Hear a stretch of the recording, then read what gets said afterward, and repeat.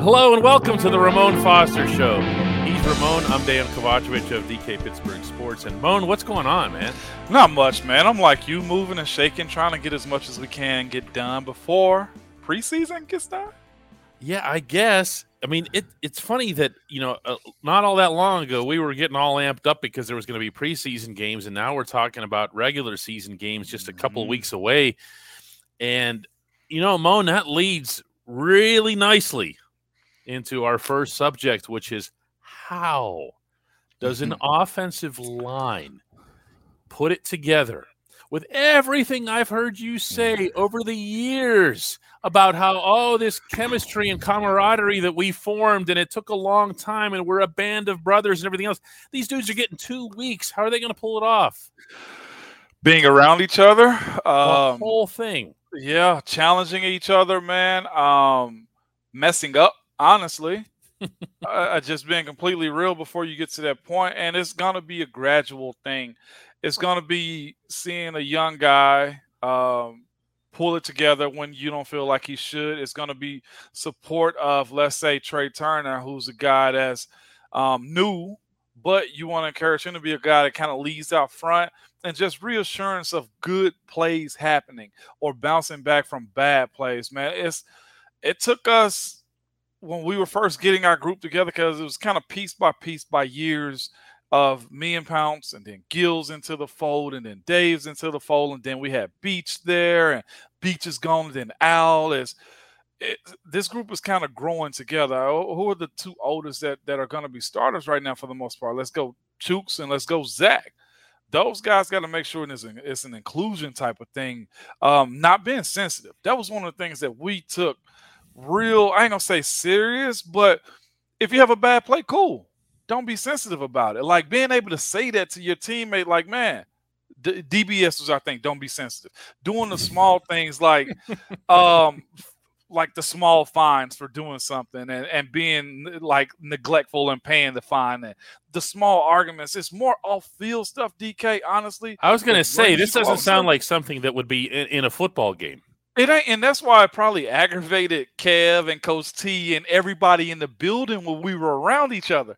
Because when we were around each other in the building, we weren't pricks about stuff, but like, oh, here come the big boys. Like, that's where we were. And that's why I said be around each other. Like, we would walk together. We would have breakfast together. If we were downstairs in the cafeteria while special teams was going on, and when we walked upstairs, and if it was some small skill guys sitting on the couches, they knew to get up. You know what I'm saying? It was those things, and it's the smallest things. It's like finding somebody for like farting in the old line room, and that's like one of the. No. But it's being able again to DBS. Don't be sensitive about what we got going on, because at the end of the day, if I can communicate with you, if we can hang together, if I can talk to you about the smallest things. Like I was just talking to somebody recently about Chooks. I was like, man, he was my locker mate right next to me, and we still communicate to this day. Because why? He liked being around me. I like being around. And it's the same thing for Zach too, and BJ also. Chooks was on one side, BJ was on the other side, and Matt Filer was right there. So we were all around each other, and we talked to each other. Even, yes, I know Matt Filer. And you guys have, I have to share with people here some context. You guys have nothing in common. Nothing. I mean, not a thing. Absolutely. And just me and Marquise, honestly, don't have a lot in common in the sense of where we're from. We're from the South. He played at Florida. I played at Tennessee. And just looking at that meshing of friends, like we do have a lot in common. But what I'm saying, two different regions that had a team and a friendship brought together, becoming brothers, and like that's where they gotta be. The worst thing that this group can do is get selfish with how I played, selfish with, man, it's my contract year, selfish in, look, I was good. That is one of the worst things that can happen, man. There was a clip that was going by, okay? I'm sure you saw it on social media too, because I commented on it when we were in New England. And the false start on everybody except for the center. That play. So you look at that and be like, of course, we got on the BJ about that. And that's okay too, because it's like, dude, you heard the snap count. Everybody heard it but you, and it's now no fault on them. And it became a funny type of thing. And what was kind of said after that, well, I didn't hear. It was like, well, everybody here. So then we started mocking BJ a little bit about him not being able to. You know, it's being able to be that candid. That's an all-timer. For anybody who doesn't know what Ramon's referring to, BJ was literally the only man left standing with the football. And everybody else on the line jumps. You've never seen anything like it before or since. Or it's again, we're talking non-football stuff. So on the field, we had one of those heated exchanges with Cincinnati. And here I was. Burfict did something to agitate me. He stepped on my foot one time. And what did I get caught on film doing? I got caught kicking him in his ankle also. It was a little tap. I got fined, and we rewound that thing like 10, 11 times. And they're on me. Mo, what were you thinking? Like, you didn't think you was going to get caught? Like, it's being able to jab when you can, man, and recognize that, look, it's the only group that's got 5 guys that got to be on the same page. Well, and if we're not on the same page, we're going to be lost. Yeah. Off the field, it's just there's no way around it. It's going to take time. There's no way to push a fast forward button. You mentioned the composition of this line. You have, Chooks, Zach on the right side. There's Kevin Dotson, and you mentioned Trey Turner as the right guard, and you've got Kendrick Green, who's kind of he comes across to me as kind of an old soul. He doesn't behave like a rookie. He's not Marquise either. He's a different guy. And at the same time, I look at these guys and I say to myself, especially after watching their offense Saturday night against the Lions, where I say, they look like they can make individual plays at individual times. But I didn't see that come and help this guy, come and pitch this guy. And Ramon, I'm sorry. The cynic in me or the skeptic in me, I can't see that just magically coming together in time for Orchard Park. That's because it's a different preseason. And they're also young. It's a different offseason, too, as far as the amount of time they were able to have with one another. This is going to be a gradual reps type of thing where they're going to be learning on the fly during the season. It's going to be Coach Clem having to be hard and harsh sometimes. They look, be together. Bring him with you. Why is he the only person by the pile? Those things were pointed out during the season sometimes by Coach Kugler. Okay, when we had him, these are one, honestly, if we're being real, that set the mentality of, look, it's a band and you leave nobody behind. And that's the beauty of playing the game. Long as there's nothing major happening as far as negative plays, all of those things that you're talking about, it's going to have to happen during the season. You build a callus to what you're going to be as a group. Like I know. We were kind of under the radar in the same boat that this group is in right now. What are y'all going to do as a group? And the only way to figure that out is through play. We became a group, man, that really evolved year by year, piece by piece. Like Trey's an older guy, so he can be there, let's say, maybe another 2-3 years if he plays up to it. And then you got a bunch of young guys that's got to carry that lineage on to whatever their standard is going to be. When we come back, the rest of the offense. Welcome back to the Ramon Foster Show. And Ramon, we saw the offense overall. For better or worse, the nation saw the offense and saw what people like me have been reporting from camp for a while, which is that there's a lot of skill and there's a lot of talent here. Yeah, it is. I think first and foremost, you're seeing the dedication to the run to be a thing. I think you see how explosive Najee can be, even if it's a 12-yard run that moves the chains, that has to keep the opposing team's front seven honest to say, hey, we got to be able to stop that. And I know we talk a little bit about the O-line is always going to be an issue, but they're moving guys. They're finding ways to make holes too. There's some rhythm to it. There's some misdirection to it, and just the fact that you don't know who's going to get the ball. That's insane. Pat Freiermuth, the young rookie, he can be a problem. I think, and I'm going to knock on wood because I hate to correlate this, but he's going to be what Cincinnati hoped Tyler Eifert was going to be. Oh, geez. Yeah, if he could have stayed on the field, yeah. Yes, that's what I'm seeing out of that. And just having Ebron, who's a weapon. And I know you can always bring up the knock on his blocking ability and, all that type of stuff. But the guy is a threat on offense. Well, it's funny. Ebron got buried in that game by Freiermuth's 2 touchdowns, but Ebron ended up with 4 catches for 51 yards. And, oh, by the way, just for our entertainment purposes, threw maybe the 2 best blocks of the night. One of them on Najee's big run, the 46-yarder, and the other one on Najee's 8-yard run up the middle. That was Ebron that came in. You know what I'm talking about. Think about it.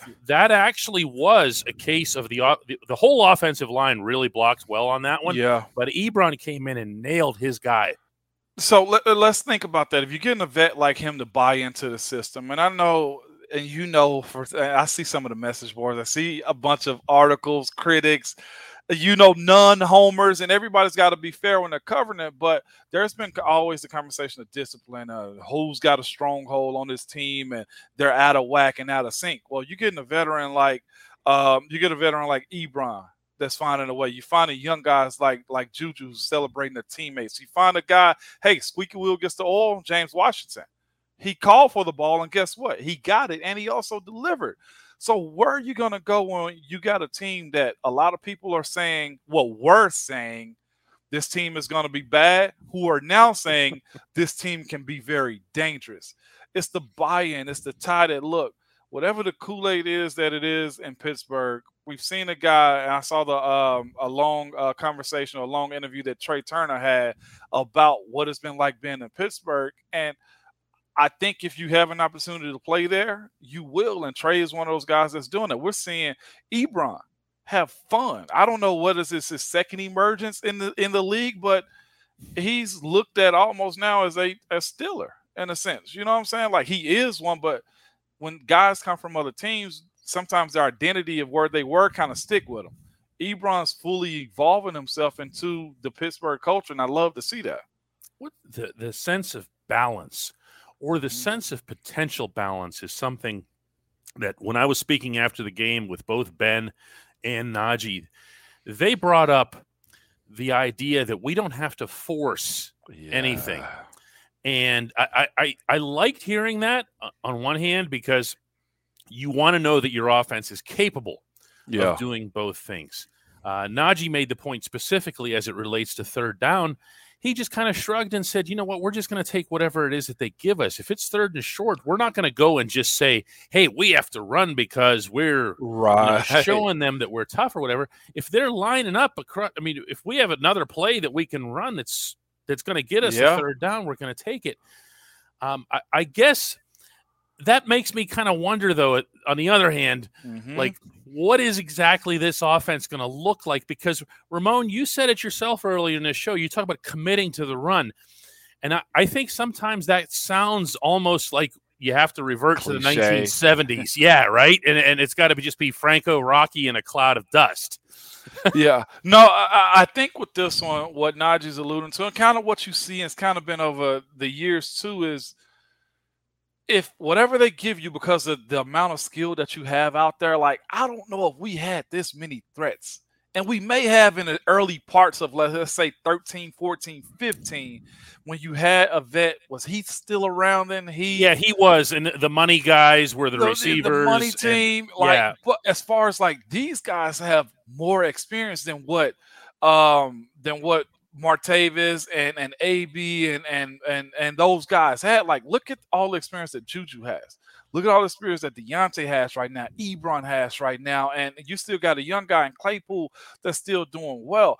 So, given the option of, let's say, 3rd and 3, well, Najee can be out there and you can still run, or McFarland has proven that, hey, he can be a threat also in either parts of the game. And I honestly don't know in the last 3 years of our offense if we've had the ability to do the things that they've done. I feel like we relied heavily on the passing game. Yes. But this group can say, we can bring 5 out and still run the ball. because we got 2 running backs that can be passing threats, or we can keep them wide and still, throw the ball. Like, this balance is something that teams would love. And we hadn't even talked about the defense. No, but the balance that we're talking about here, it goes as you're beginning to suggest here, it goes to not just the personnel and not just pass versus run, but also to all of this motion, to all of this misdirection, which, by the way, everyone associated with this offense will attest that they haven't shown you anything yet. And I can tell you that from watching practice, they actually haven't shown you anything yet. They didn't show anything to the Lions. They didn't show anything to the Cowboys. They didn't show anything to the Eagles. They're not going to show anything to the Panthers either. I believe it, because all we're seeing is a couple misdirections, a tight end coming underneath, wide receiver coming underneath. And it's still secrets behind it, because they're still doing the reverse that they were doing a little bit last year, where it's like, we know that already. Well, we're going to continue to show you the old thing because we got so much new to see. And just to, talk about this whole, 3rd and 3 to throw the ball. I think what we learned from the last regime, as far as that type of offense and that type of mindset, was it made it to where you had to do those things. I think learning from what Coach Randy had to what Coach Canada is having right now is the fact that, we can still use it, but we still got other options. I think most of the league got to the point to where, for the most part, to where if it was 3rd and 1, it was easier to pass. I think they've opened up and said, okay, now we can buff this a little bit better. We find different ways around it, and I can't wait to see what the OC and Ben is going to be able to do with those options of learning from throwing on 3rd and 1 or, tight red zone type of situations. Well, like every other discussion about this offense, it begins and ends with the offensive line. So we will too. And I'm going to throw this into the 3rd and short equation. This for a fact. Coach Clem has stressed above and beyond everything else with his offensive line the return of physical football to the offensive line. Yeah. Now, on one hand, we can talk about zone blocking, and it's a nice weapon to have. But on the other hand, you can talk about 3rd and short or 4th and short, where it's basically me versus you. You know what? I've said this time and time again, and I love Pittsburgh to death, and you know that. But one of the things that you always have to have is youthfulness on your line. And where they're at right now, we were, I think, maybe a year kind of pushed to the limit. If I can be completely honest, I love the salary. I love the play. I love the camaraderie. But we may have been a tick too long, because I know for a fact that Kevin and Ben wanted to get the opportunity to get us that ring. And I love that about them. But seeing what these young guys are capable of, when you say getting off the line of scrimmage, playing with reckless abandonment, under control. If you watch those guys, and I'm watching them, and I talked to Coach Clem a little bit too, and I was just like, man, all of them look aggressive. All of them look like they're trying to punch somebody through their chest, like grab their heart when they punch them, because he's putting in their mindset, eyes are on us. We got to go deliver. And I know he takes that personally, because I've talked to him about those things. It was one time I thought Chuck's arms were too wide. No, they weren't. He had them tight, but he pulled them back and pushed them forward so quick, it looked like he went wide. But he was punching the guy so friggin' hard to where I'm like, yep. He needed that. I'm looking at Zach. Zach needed a guy like Clem. I'm looking at Trey Turner learning to block longer for Ben, because they need that. And you got the 2 young guys, Dodson and Green, they just don't know what they don't know, and they're going to do whatever Clem tells them to. Yeah, there was a lot of signs of that. And before we go to break, I'm going to throw in a special mention to Trey Turner, because he had one guy that he just obliterated, and it was bad mood obliterated. Like it was mean. I'm telling you, and I didn't know that about him. I mean, I know he had the credentials that he had. I didn't know he had mean in him. Look at where this group is at. I know we got to go into the break, but they got a hungry vet, a guy that coming off an ACL who's hungry as ever, a left tackle who's trying to prove himself that he's a left tackle, and he is, and he's athletic enough, and 2 young guys that you strike a match and they go. it's not going to be perfect, and they're going to get criticized and all those type of things, but you got the perfect group for the job right now as far as a reset of a old regime as far as us. When we come back, a slice of life with Ramon. Welcome back to the Ramon Foster Show, brought to you always by the Get Go Cafe and Market, where they're serving fresh, hot food around the clock, including, by the way, right over where the Steelers practice on the south side. Real nice Get Go over there. Yes. Yeah, you know what I'm talking about, over the train tracks. Train tracks, yeah. It's time for our Slice of Life with Ramon segment. And Ramon, one of the things I always ask you about off camera, and I think people will find interesting, is to what extent you maintain contact with people that you played with or people who still might be playing. Because I think there might be a perception that when you're done, you're done. You know, you just go riding off into the sunset. You're like Brett Kiesel. You just go live with the cows, you know, up in, where is he, Wyoming? Yeah. You just, and you name them all after former Steelers and you're all done. What is it actually like? It's truly still a brotherhood. Case in point, this past week I call him Patches O'Houlihan. That's Matt Spaeth. Yep. He texted me out of the blue. Charlie Batch, I talked to him. Yeah. Talk about a great blocker, by the way. Exactly. Matt Spaeth. I've talked to Heath recently through a text here that I call him the Godfather. Ben, the other day, because there was a kid in the Little League World Series, that favorite player was Ben Roethlisberger. Of course, I'm talking to Marquise Dave and Al, and having the ability to have Brian McFadden on my show. Or if you leave Gill out, he's going to be mad. Gil, yeah, okay. No, Marcus Gilbert. Gil, although he changes his numbers like 4 times in a year, okay? Talking to Gil, like Beach I just talked to recently, Clem I talked to, like it's really a brotherhood. Like I said, Coach Danny Smith hit me up this summer out of the blue just to say what's up. I had a long conversation with Coach T. Coach T and Kev. And Kev is always, Ron, if you need me, let me know. I'm an open book to you. Like, it's those type of conversations where that doesn't really happen, man. And I've heard this happen and with other people in the same similar situation, being able to hit up Troy Polamalu, who was a world superstar, at least in the United States as far as football goes, but a world figure when it comes down to him. And not only that, still being able to tap into the young guys around the league that are still on the team, man, is so cool, because it's a league, it's a business, but there's a bunch of friendships. There's a bunch of life friends that come out of those situations, even if they go to other teams. Having a conversation, like I said, with Beach, and what was it the other day? Was it his birthday? And I was like, man, happy birthday, dude. And he was like, dog, it's crazy that we're still doing it. And lo and behold, that he's still doing. Lo and behold, there's a picture that pops up in my phone, and I send it to him. It was from camp from like 2015. You know what I'm saying? Like, it's truly cool, man. Like, one of the hardest things to do for guys, especially if they don't feel like they fulfill their career, is to walk away from the game. But it's also hard for guys to walk away, because you got to think, if you come in the league at 20 to 22 years old, 23 years old, like, you spend 5+ years in one spot, and your adult life, that's the longest you've ever been in one place. So being able to have those relationships and steady communicate with guys that they've seen my kids literally grow up. Yes. I've watched young guys get married and have kids and have wives. I've had conversations with people who've lost a person in their family, and you grow closer because of that, because y'all can talk about things like, it's not just all sports, it's life stuff. And it was funny, because that was what me and Coach Tomlin was talking about. It wasn't the game. We talked about life stuff, man. How are your kids?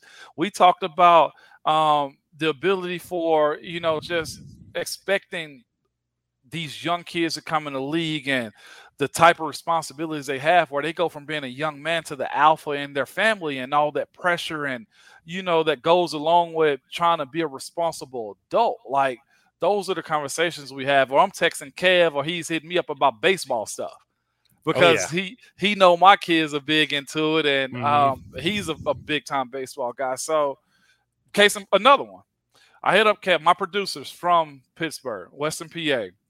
and he took vacation to come. That would up. be Jonathan Schaefer, by the way. Jonathan Schaefer, by the way. Nashville guy, yes. Nashville guy, huge Steelers fans, and he didn't tell me this is like a month or so into the show. I was like, really? He's like, yeah, I'm from Western PA. So he goes up to Pittsburgh, visit his parents, and, see family. And he's going to a Pirates game. I was like, man, let me see if I can get you some tickets to the game.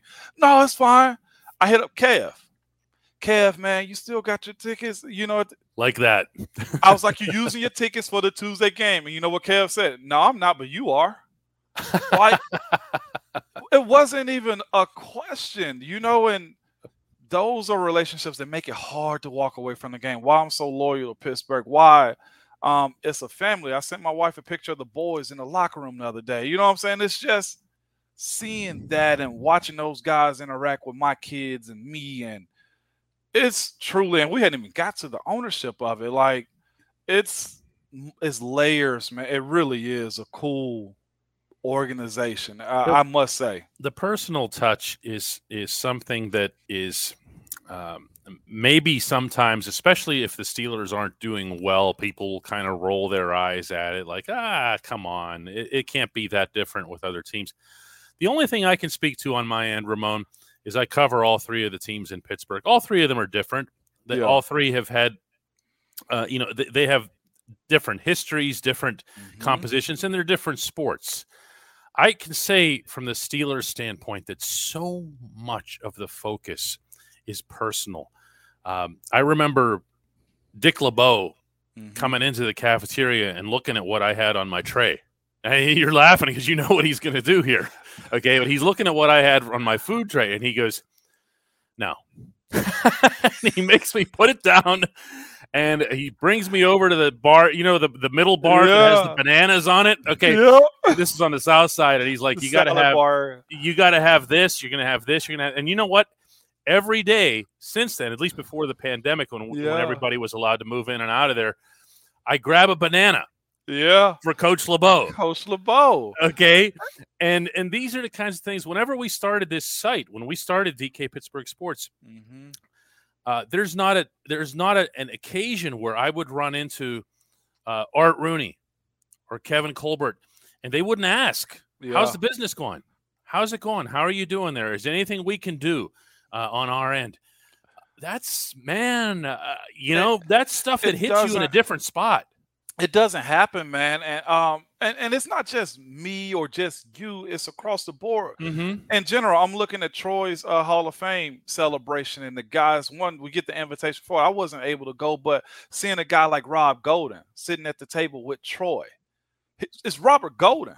He's in the same boat with me, undrafted, no Pro Bowls, no All-Pro, no big-time accolades. And here he's sitting with the Hall of Famer and seeing James there and him taking pictures with Teresa and just it's cool. How about Troy giving one of his most vocal call-outs to Mike Logan?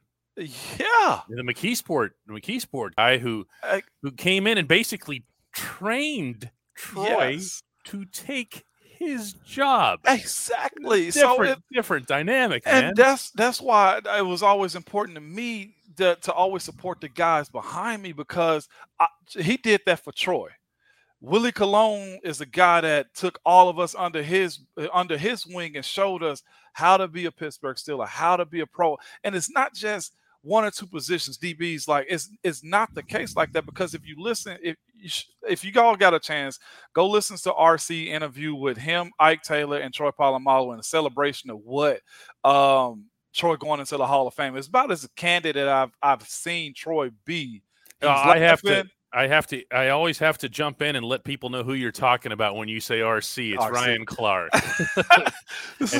and nobody can conduct a class the way Ryan Clark can, and that's the reason that he's made it to ESPN.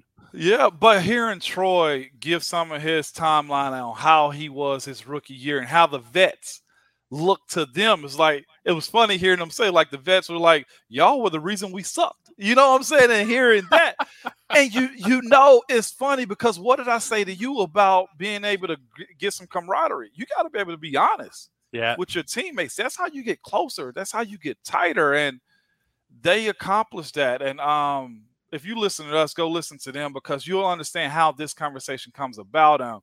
It's not just a game and a jersey and a paycheck and, those type of things. It's some people envy it, DK, and I know that to be true. I've had people personally tell me, you don't understand what it was like to play for that organization. And they were on other big-time, historically known teams. And it's not saying that they wanted to come, but they respect that guys play in Pittsburgh and won the way we did, and the culture is what it is. Oh, we hear it. Hey, Ramon, if there's nothing else that everyone should take from this episode, it should be DBS. It is don't be sensitive. I feel like that we should make a sign out of that here that we should touch on the way into the studio. DBS. That's good stuff. Ramon, let's do this again next week and get us ready for the season. Let's do it. I can't wait. I'm really looking forward to it. All right. He's Ramon Foster. I'm Dan Kovacevic. Thanks for watching the Ramon Foster Show.